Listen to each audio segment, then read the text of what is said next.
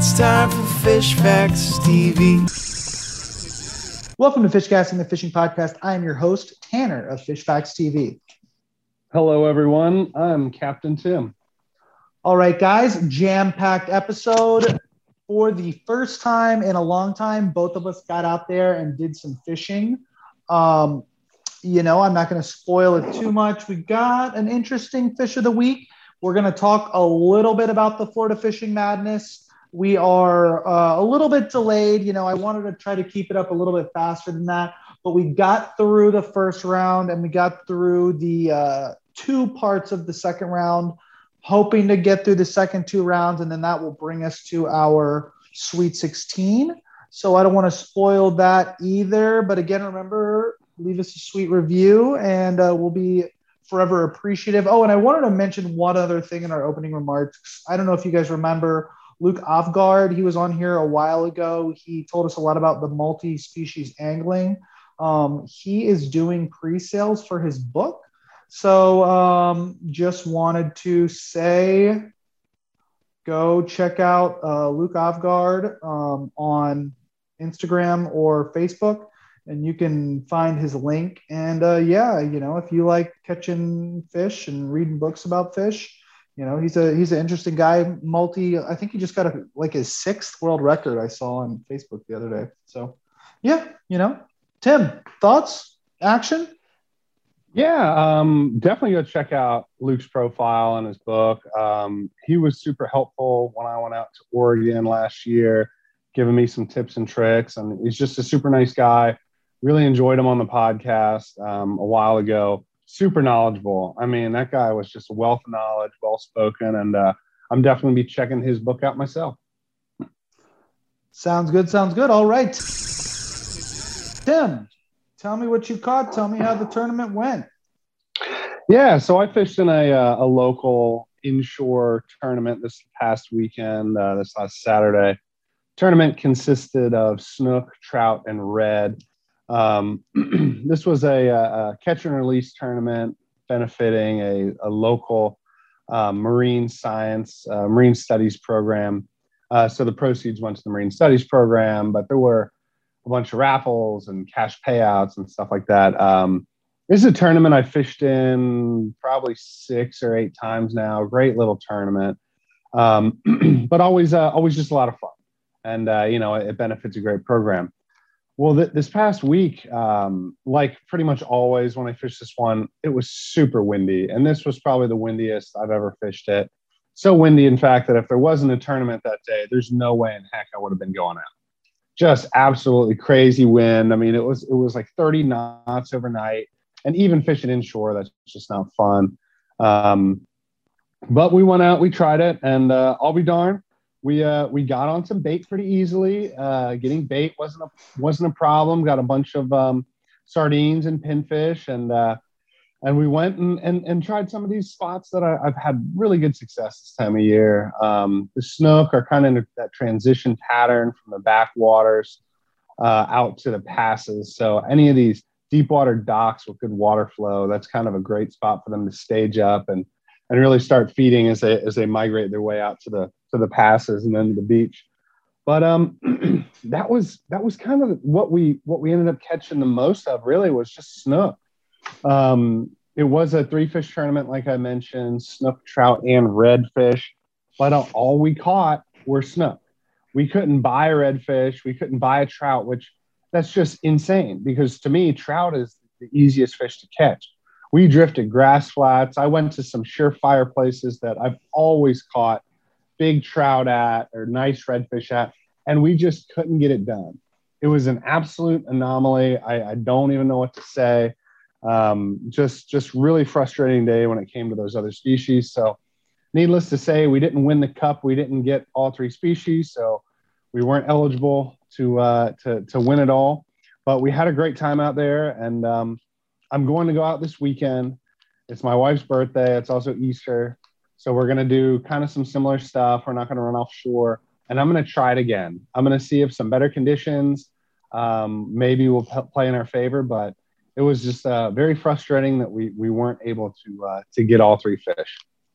You know what, Tim? I cannot say I have too much sympathy for you catching only snook. How many snook did you catch and release I think we altogether? caught. I think we caught four, so it wasn't like a ton of snook, and that's with three guys fishing. So in reality, 5 hours of fishing, only catching four snook. It was not any type of day to write home about. It just was. It was tough conditions. I don't know what was going on. We had the bait, we had the spots, we were fishing light tackle, great cast and presentation. I just don't know what happened. I really don't. And you know, misery loves company, right? And a lot of the other fishermen ran into the same thing in similar areas and other parts of Tampa Bay that were miles and miles away. So there were very few fish caught this tournament compared to prior years. So I don't know that the bite was just off. Well, sometimes that just happens, but at least you got out there. You didn't get in empty-handed, and hard to complain about a snook. What a size range for most of these fish? These guys were small, in the 20 to 25-inch range. So small snook, wasn't any giants.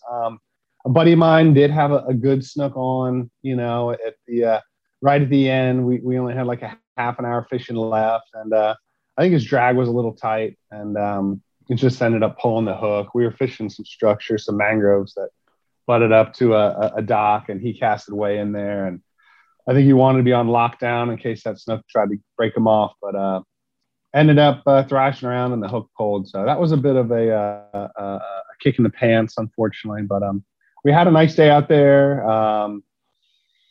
and we got out on the water. It's been a tough spring, so anytime you can get out on the water, it's a nice day.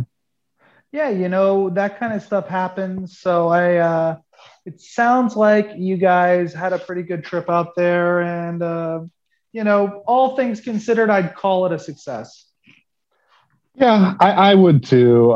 Got to spend times with some fishing buddies I hadn't fished with in over 6 months. And, like I mentioned, the tournament benefits a local marine studies program that's good for the kids. And, might as well support your local nonprofits and have some fun while you're at it. But you Absolutely. got out too, right? You got out and did some fishing, I think. Yeah, I did. I hadn't been out on the boat in a couple weeks. Had another boat club reservation, and a lot of buddies couldn't make it. Conditions still weren't great, but I went with my friend Desmond, who I haven't gone out with since before I went up to New England. So I haven't fished with him in about 6 months. But I wanted to get out there. And now Desmond is a chef. He works at an Asian restaurant here in Wynwood, which is a fancy area of downtown Miami. So he kind of came to fishing a little bit older in life. I think he started fishing during COVID just because he loves eating fish so much. He loves sushi, sashimi. He loves fish cooked always. So I really wanted to get Desmond out and get him on some meat fish. But with the prevailing conditions, we didn't have a lot of options. Basically, it was my typical winter spot, or we could run out to Stiltsville where everything has to be 2 inches longer. So, there are a lot of 10-inch mangrove snapper, but because they have to be 12 inches, and also gas right now at my marina is $7.99 a gallon. So making that little 30-minute run in each direction can really be a pain in the wallet, if you know what I mean. So, Mm-hmm. all things considered, we decided we were going to hit the regular spot, but they were out of live shrimp at my bait shop. So all we had was frozen shrimp, frozen squid, and chum, and it really didn't start out great. I did though. I met a Fish Facts TV fan at the bait shop who recognized me and told me he was a big fan of the channel. But anyway, so we get out there, and lately there's usually been pilchard boats. So if we can't catch them, we go to the pilchard boats. We only saw one pilchard boat. We go up, and the guy says he has no bait. So we're really not looking promising for the day. But we go to the spot, we anchor up, and starts out all right. We get a couple bites, couple little blue runners, he catches a decent mangrove, but then something miraculous happened. the pilchard man came by and tracked us down. I guess in the meantime, he had gone and gotten some pilchards and was looking for a quick buck. So came by and filled up the live well with some pilchards for $20. And then, I started to feel a little bit more comfortable about our odds with the day. So we're both fishing the bottom. I caught a nice little red grouper, maybe about 18 inches. And then Desmond hooks up on a Spanish mackerel. Now, we haven't seen any Spanish mackerel all year, or we've seen one. But as soon as Desmond does that, I switch rigs totally and start targeting Spanish mackerel. And I think I ended up catching 5 and he ended up catching 3. So I probably missed another 4 or 5 just because I wasn't able to get tension on my line and they just kept snipping off my hooks. But I really enjoy catching those Spanish mackerel. And, we got some blue runners. We got a couple mangrove snappers, some big, some little. I think only 2 in the box.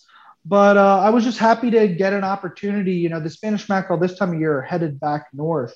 But it was good to just get that opportunity. And so something interesting about Desmond, because he likes eating sushi so much, he was cleaning the Spanish mackerel with a method called the ikejime method. This is a Japanese sushi preparation. He was explaining it to me that when they die, there's certain chemicals that are released into their flesh, and if you bleed them and then you do something with their spinal cord. He was cutting off their tails and sticking this little rod through the spinal cord, I guess to help clear out some of the spinal fluid, because I guess that can damage the meat if you are making it into sushi and sashimi. So overall, it was a good day. Got a lot of nice Spanish mackerels, and they were all good size ones too. All of them were in the 20-inch range, and we had a lot of fun out there.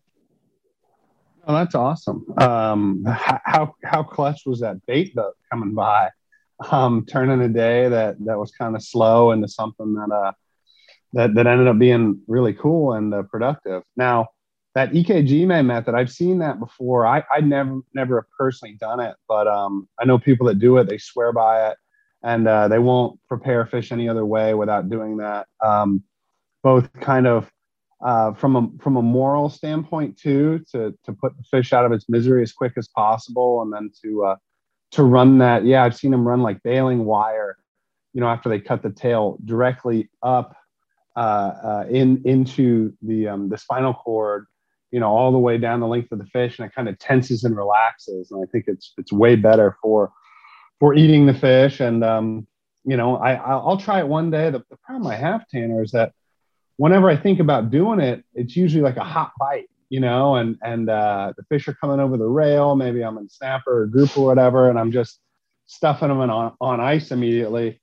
And I don't think to do that, but I'll definitely have to try it out, and maybe get the method from him some more, and you can try it too. But I wanted to talk about the fan that you saw. That's really cool.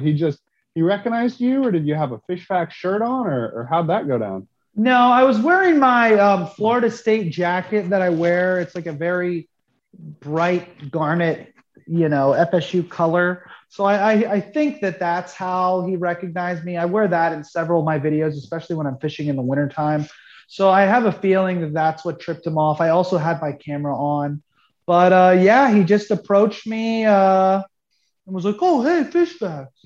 Seemed like a very nice young guy. So, I appreciate anyone. If you ever see me in the public, feel free to give me a shout out and say what's up. Yeah, that's pretty cool. I know that, you've met and I think fished with some folks in the past that have, you've had a following with, and that's just a really cool way to keep people in the sport and, to inspire. I know that probably means a lot to them. Yeah, actually, Desmond, the guy I fish with, that's how I originally met him. He had messaged me on Instagram, and then I was giving him some tips, and then I ran into him at a bar, and I was like, "Hey, man, you were like messaging me on Instagram about fishing tips," and he was like, "Oh, no way, bro!" And so, that's how I ended up becoming friends with him. So, if you come up, approach me and play your cards right, maybe you'll end up out on the boat every once in a while. See, you hear that, fans? Go say hey to Tanner. He'll take you out on your boat. That's what I heard. Yep, it works for some. Okay, so moving on. The next thing we're going to talk about is the fish of the week. The fish of the week this week is the pig fish. You can tell me a little bit about the pig fish while I look it up on Google for the Latin name. Yeah, pigfish, a great little bait fish. I don't get a lot of them in the cast net, but when I do, I prioritize using them. Real similar to the pinfish, or kind of like a pinfish grunt blend, but they do make an auditory croak. It's where they get their name from, and I find that they can be a game changer when it comes to fish with lockjaw, whether it be snook or grouper. Some of these big predators that eat these, the prey on these fish. And I don't know what it is, if it's just the croak of the pigfish gets them going or what, but sometimes I've had it where I'll try every single bait I have, and then I pull out the pigfish and something about it and just hammer it. So pretty cool fish. I've actually eaten them too. When I was younger, we would catch some pretty big ones fishing at the St. Petersburg Pier, in the, I don't know how big they were, 10 to 12 inch range. And we would eat them, same as like a mangrove snapper or something. And they were just fine table fare. You wouldn't be able to tell the difference. So, yeah, pigfish are a cool fish. I always look forward to them when I get them in the net, because I know they're going to hopefully be productive. I wish I had some this last Saturday when I struck out of the tournament. Yeah, so their Latin name is Orthopristis chrysoptera. I think you put it really well. It's basically like it's a grunt, but it's like a grunt's version of a pinfish. So like the pinfish is a type of porgy, and I don't know if you're familiar with something called convergent evolution, but like, two fish will evolve to look very similar. And I think that's what happened with the pinfish and the pigfish. They look very similar, although they're not very closely related. Hold on, I'm getting an emergency call from my wife. She's found a possum outside of our door. So I think, hold on. No, I think we might just call it there. Save the discussion for the Florida's Best Fishing Contest on Instagram. I'm going to get the rest of the tournament out hopefully in the next week. This week, the only real shock was red snapper, I think. The red snapper beat the gag grouper by a pretty strong margin. Oh, wow. Okay. Well, yeah, I look forward to talking with you about that, and good luck with the possum save. And be careful out there, and check out Luke Ovgaard's book, listeners, and let us know what you think. Sounds good, everybody. Remember, like, subscribe, leave us a review. Catch you next week. All right. Bye.